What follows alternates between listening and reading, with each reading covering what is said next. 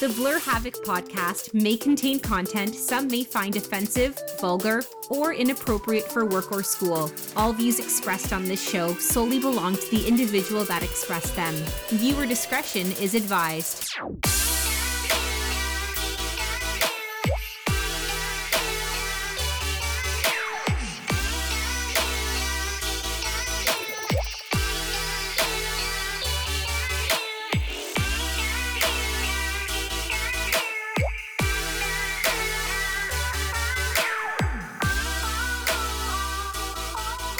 Hello and welcome to the penultimate episode of Season 2 of the Blur Havoc podcast. I am your host, the kind of tired Alistair Aiken. I'm not going to lie. Today was a pretty long day. I got caught in the rain and I was soaking wet when I got home, so that wasn't fun.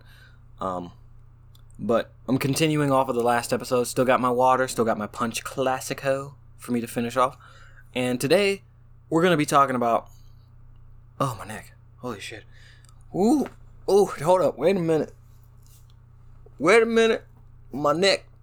My back. My neck and my back. All right. So, we're going to be talking about the difference between a kid's game or a kid's story and a story suitable for children.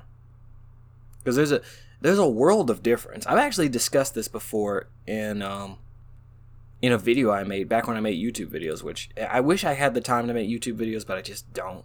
These are way quicker for me to do. If I ever get the time to make YouTube videos again, I will, but I don't have the time. I was talking about Detective Pikachu. Detective Peek at You. Pikachu. And I was talking about how it was Detective Pikachu is a kids movie. Yeah, and here's the thing. A kid's movie is a movie suitable for kids, but a movie suitable for kids is not always a kid's movie. Because a kid's movie is a movie specifically made for kids and cannot really be enjoyed by adults. Adults may enjoy it, but it's not going to be as fun. Alright? Because Detective Pikachu, I was enjoying it, but then after a while I just kind of got tired of the same old kiddie-ass writing where, like, the characters explain everything and, like... Oh, God. It was like, it's not a tortuga, it's a tortuga. It's not a mountain. It's like, well, no, shit. Mountains don't move, Pikachu. Like, huh. And then there was another one. It was like, oh, that's not Mewtwo. It's Mewtwo controlled by somebody or something stupid like that. And it's like, ugh. God, the writing is so childish. But then you have something like, oh shit, it's been a while since I could think of a movie like that.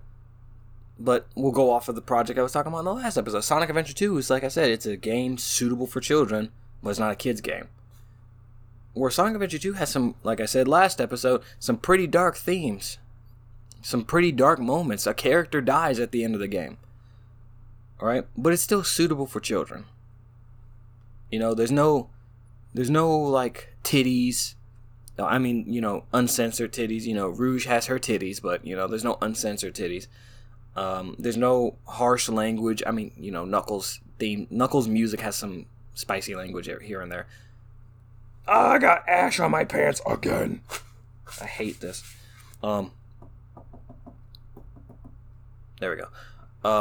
You know, there's some violence, you know, with blowing up robots and the characters fight every once in a while, but it's nothing too crazy. It's not like people are getting their heads ripped off or, you know, they're like fucking on the screen or anything like that.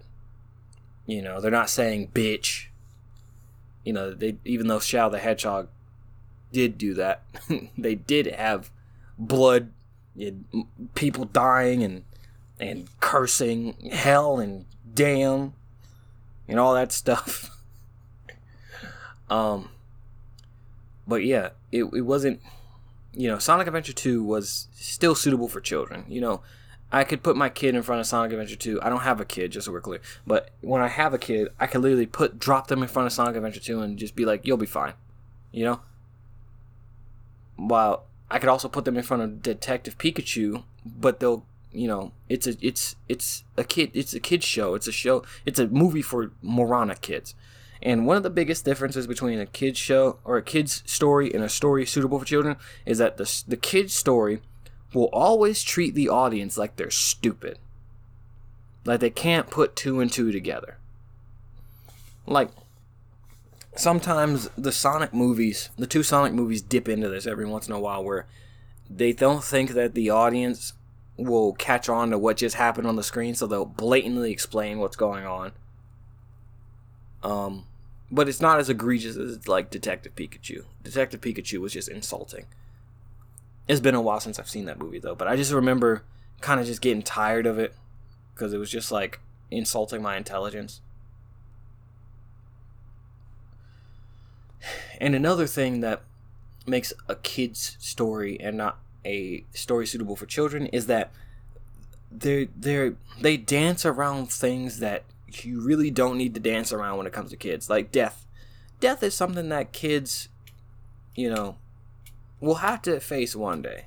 They'll have to face the idea that people die, right? Like there was a moment in Big Hero 6, the movie, where Hero, I believe that's his name, Hero, the main character, it was like during like the second act low point where he's talking to Baymax, and then Baymax is like, oh, we should seek your older brother for something, and then Hero says, but he's gone. Why write it like that? For kids, that's why. Because in all actuality, his brother's dead. His brother died trying to save his professor, right? From a fire.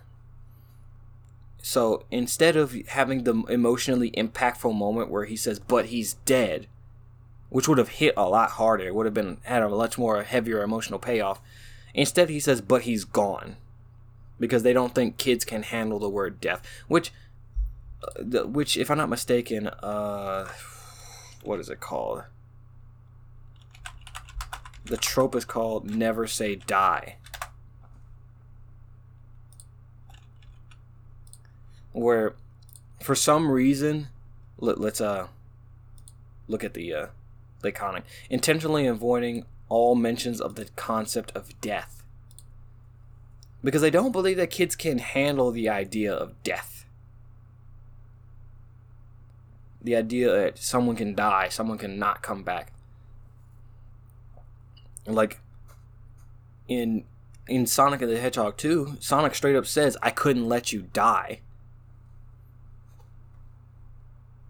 Like, kids can handle the word death, dead, die, kill.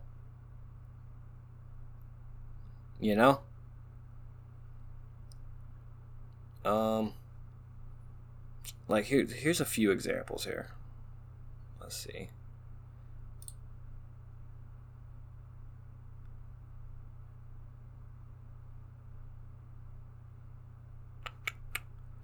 Okay, so yeah, I actually just got stuck here just reading examples from from this page. So we're just going to get off of this page. But the reason why I have a problem with it is because a lot of people like to defend some of this shoddy, like, hand-holding stuff as like, oh, it's made for kids.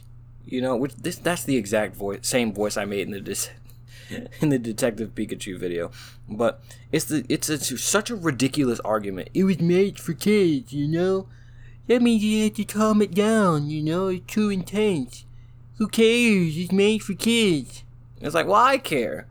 Why? Because why would you want to have your future generation have their hands hold it? I mean, look at where we're at now. We got people from the generation after me eating Tide Pods and using TikTok to show when they got into a car accident or something. Crying, holding their pets. Their pets die and they hold their corpse while they're recording a video and they're playing some fucking song, and it's just like, ooh, what is happening to our society? Anyway, like, why would you want to lower the barrier? Why would you want to have your kids be subjected to bottom tier, bottom of the barrel content? Like, stuff like Teen Titans is the stuff I want. If I was to ever make child-friendly content, it would be like Teen Titans. Where, It would be like Teen Titans and Sonic Adventure 2, where it doesn't shy away from darker topics, such as everyone always talks about that episode of Teen Titans where Robin hallucinated Slade. Slade was supposedly dead, and Robin was hallucinating him, still being alive. And he was getting his ass kicked by a hallucination, and it was one of the darkest episodes of any TV show suitable for children I've ever seen. Pretty dark episode. But I feel like those kind of harrowing like stories are good for children in a sense. You don't want to be showing them like fucking like Halloween 7 where a topless woman is getting her head chopped off or something crazy like that. But content with a little bit of edge, it's gonna sound weird when I say this, but it's gonna put a little bit of hair on your kid's chest. Like, dude, my generation grew up with Courage the Cowardly Dog. Have you seen the crazy shit in that show? Like, everyone talks about the Curse of Moses with the dude with the claymation CGI animation saying, "Return the slab or suffer my curse," Everyone's freaked out about that. I always thought that episode was hilarious. All right, that CGI shit was my jam. I loved watching that. I loved that episode just so I could see that weird CGI thing where he's like moving his arms around all weird. I always loved that episode. But there was an episode that did traumatize me. It was the Curse of the Black Puddle, or Queen of the Black Puddle, whatever it was called. Let me see if I could find it on TV Tropes.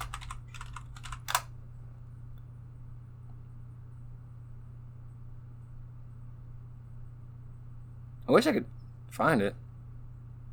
Or Queen of the Black Puddle or something like that. I'm not going to try to look for it.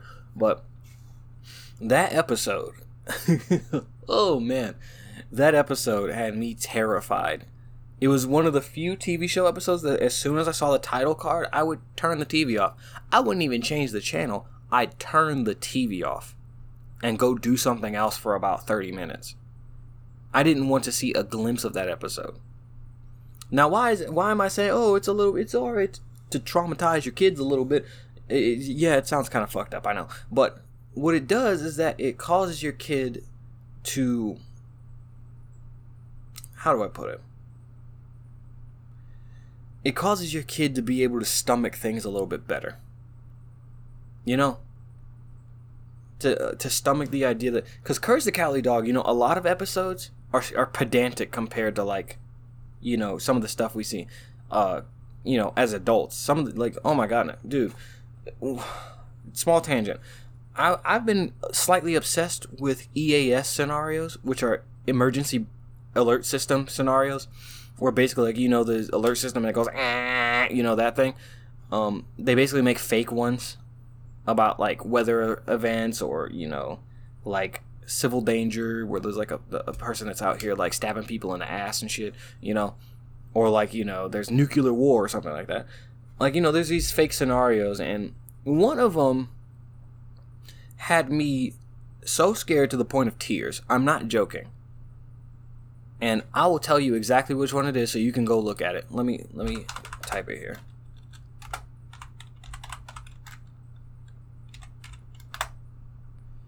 It is called EAS Scenario SCP-965, The Face in the Window.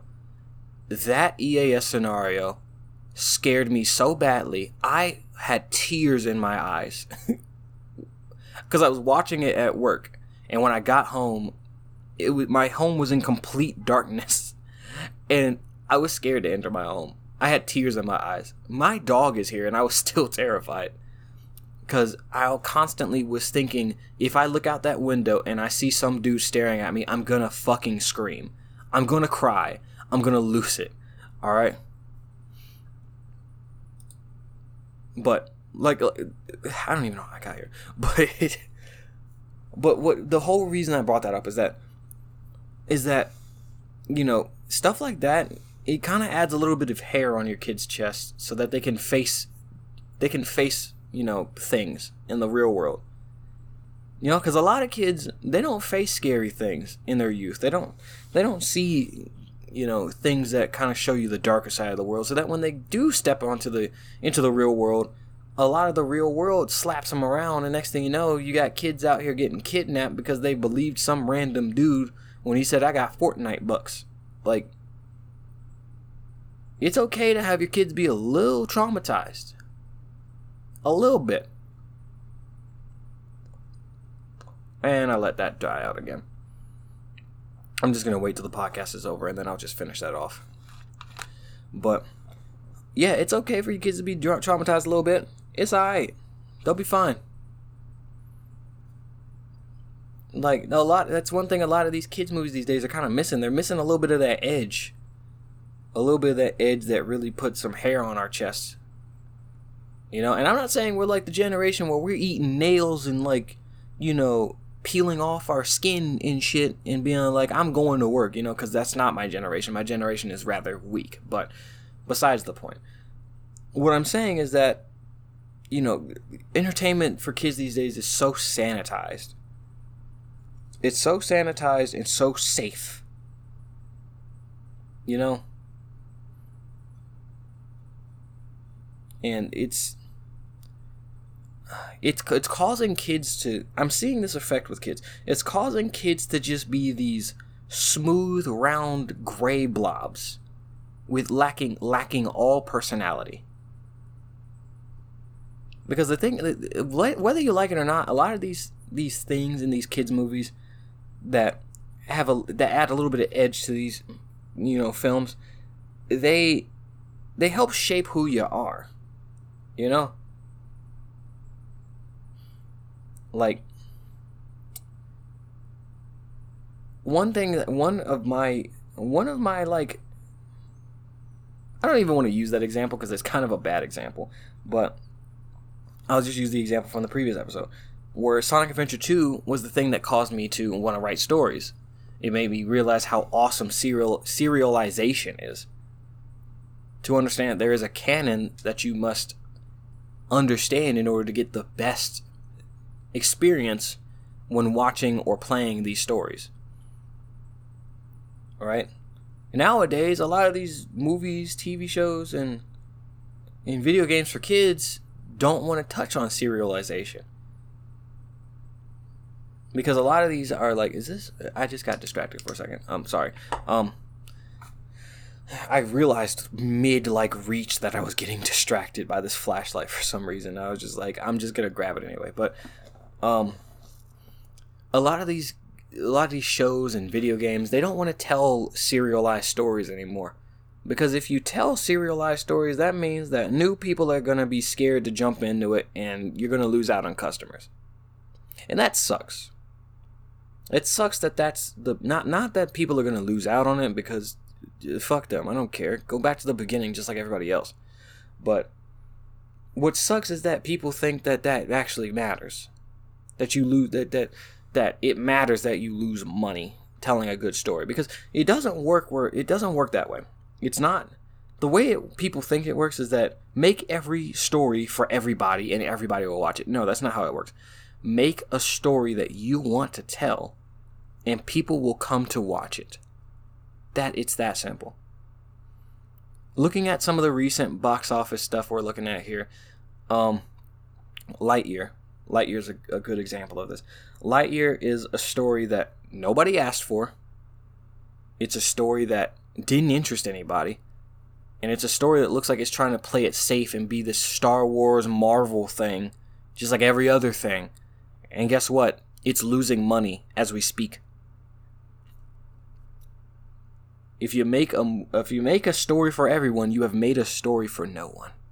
And that's the crux of the entire issue when it comes to kids' movies, is that it's a story made for everyone, rather than being a story that's suitable for everyone. Because you can make a story that's suitable for everyone, but not a story for everyone. Because a lot of these movies and video games and TV shows are all products made by committee. You know, it's a boardroom full of people smelling their own farts that are so out of touch with reality. And then when their movies flop, they go like, well, what the shit happened? Well, you made a movie for no one. You made a movie for everyone, and it was for no one.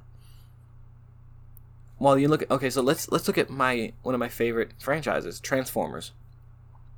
You got movies like the first 5 live action movies, which are basically all live action big blockbuster event movies that, summer blockbuster movies that are essentially made for everyone, right?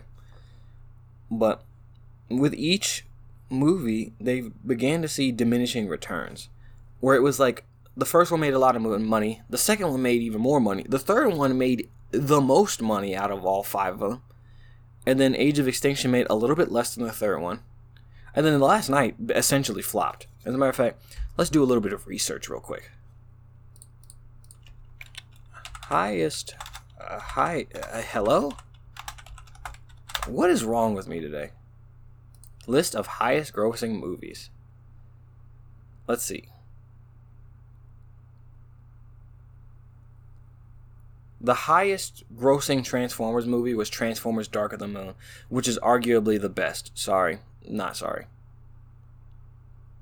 Out of the Michael Bay ones, that is. Bumblebee is better than all of them, to be completely honest, in terms of objectivity. But Transformers Dark of the Moon is the best out of the Michael Bay series. Is this adjusted for inflation? I have no idea. But then you got Transformers Age of Extinction under that. As a matter of fact, I should be going to the Transformers film franchise page. Let's see, box office performance. Hello? Okay, there we go.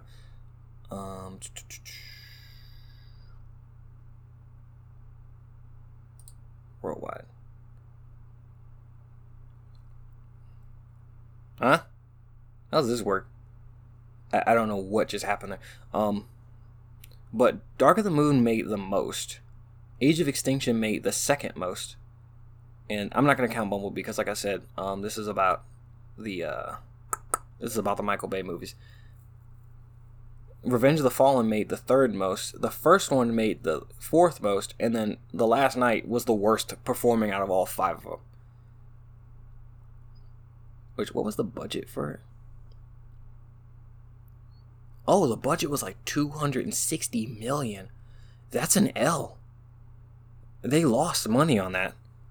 Because, according to what I've been told, in order for a movie to make its budget back, in order for a movie to break even, it has to make basically triple its budget. I'm not going to get into it all right now, but it basically has to make triple its budget.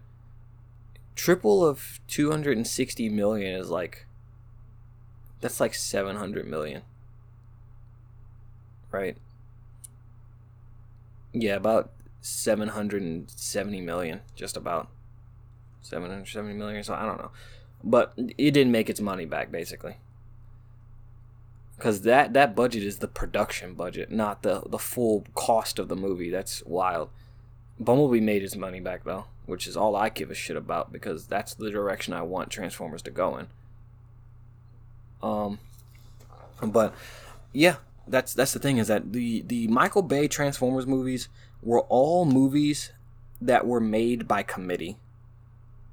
They were made to satisfy everyone. And look at it. It got, after Dark of the Moon, which was the peak of the franchise, it got decreasing returns. Age of Extinction made less. And then The Last Knight was the worst performing out of all 6 movies, even including Bumblebee. Which Bumblebee was a lower budget movie. So it did make its money back. But The Last Knight, and The Last Knight was a terrible fucking movie too. It was terrible. But they were all movies made for like everyone. For the teenagers, for the moms, the dads, the kids. Even though half of them have a pretty horrible language, like whew.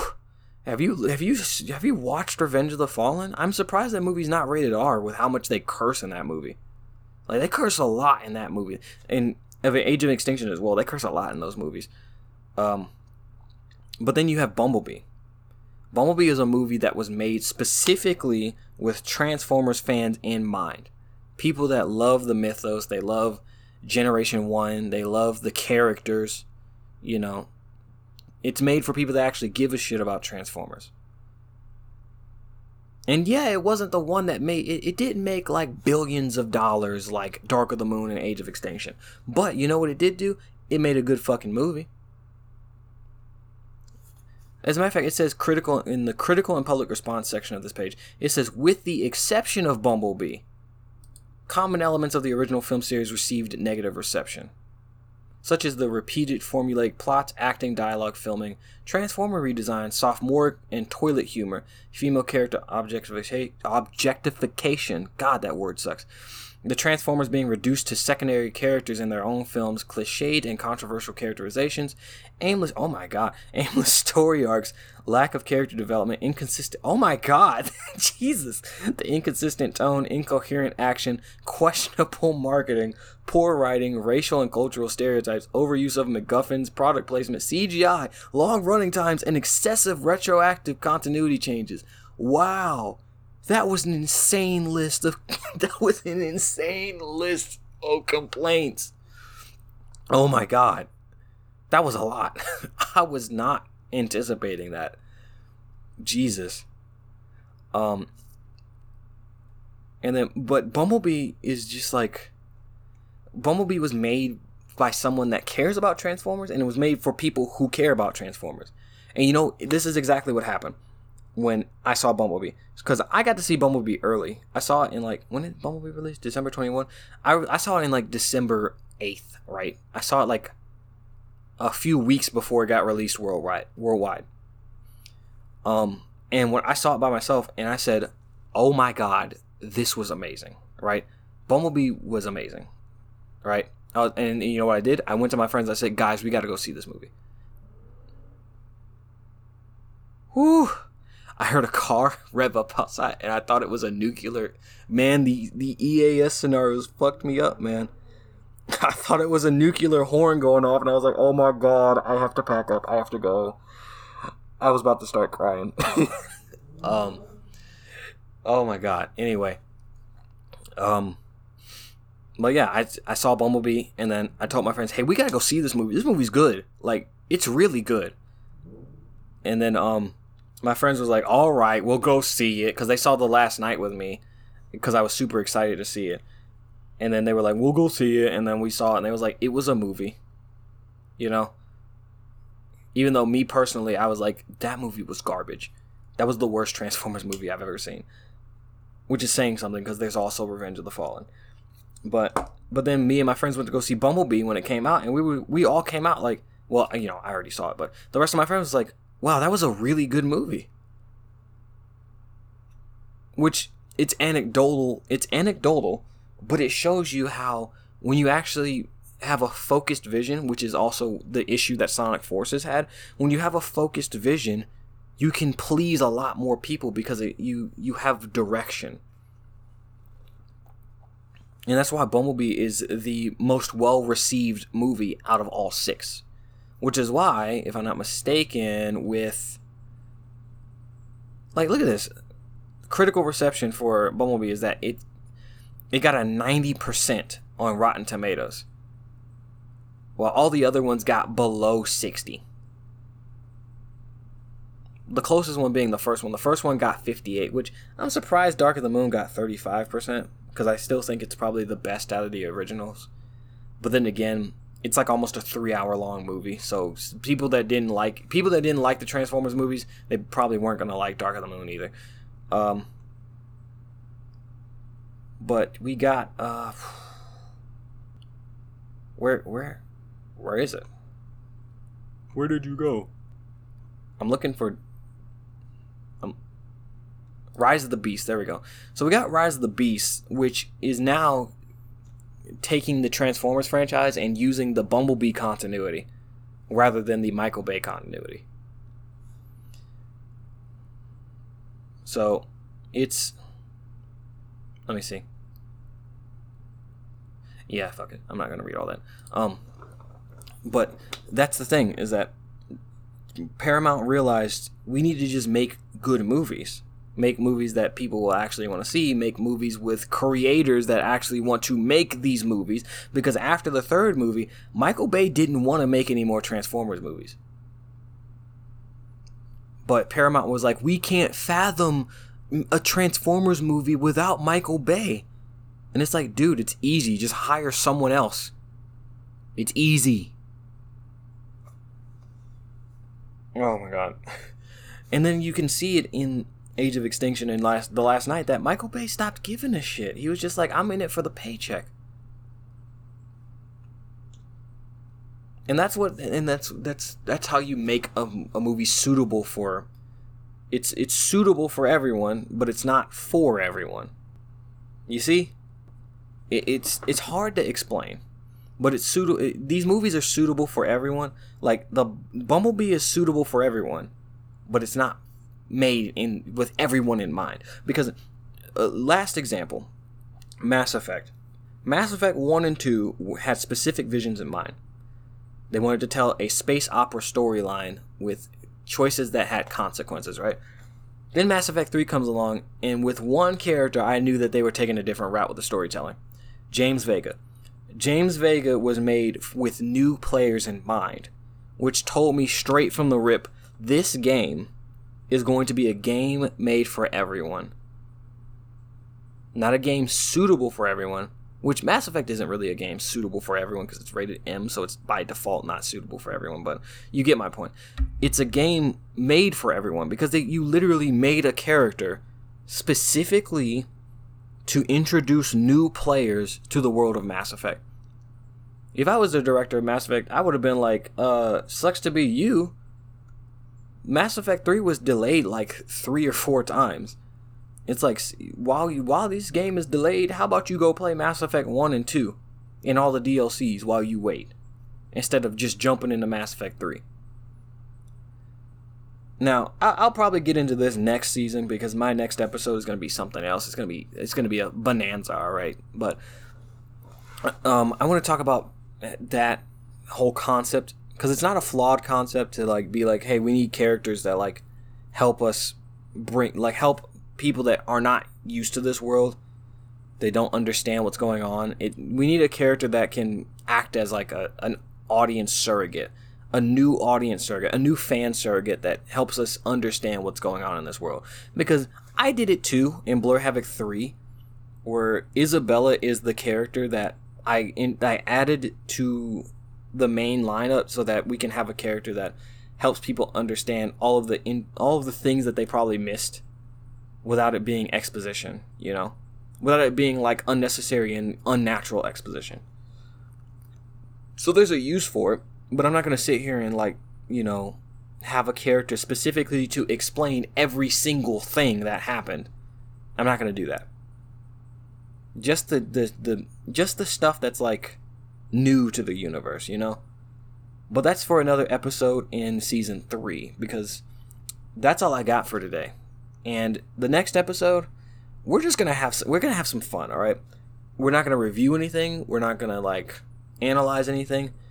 We're gonna have like an hour-long episode with a mason jar full of butterscotch moonshine, and we're gonna have some fun. All right. So I hope to see you on the next hour-long season finale of the Blur Havoc podcast for season 2. I have been your host, Alistair Haken, and I hope to see you guys next week. Ta-ta for now.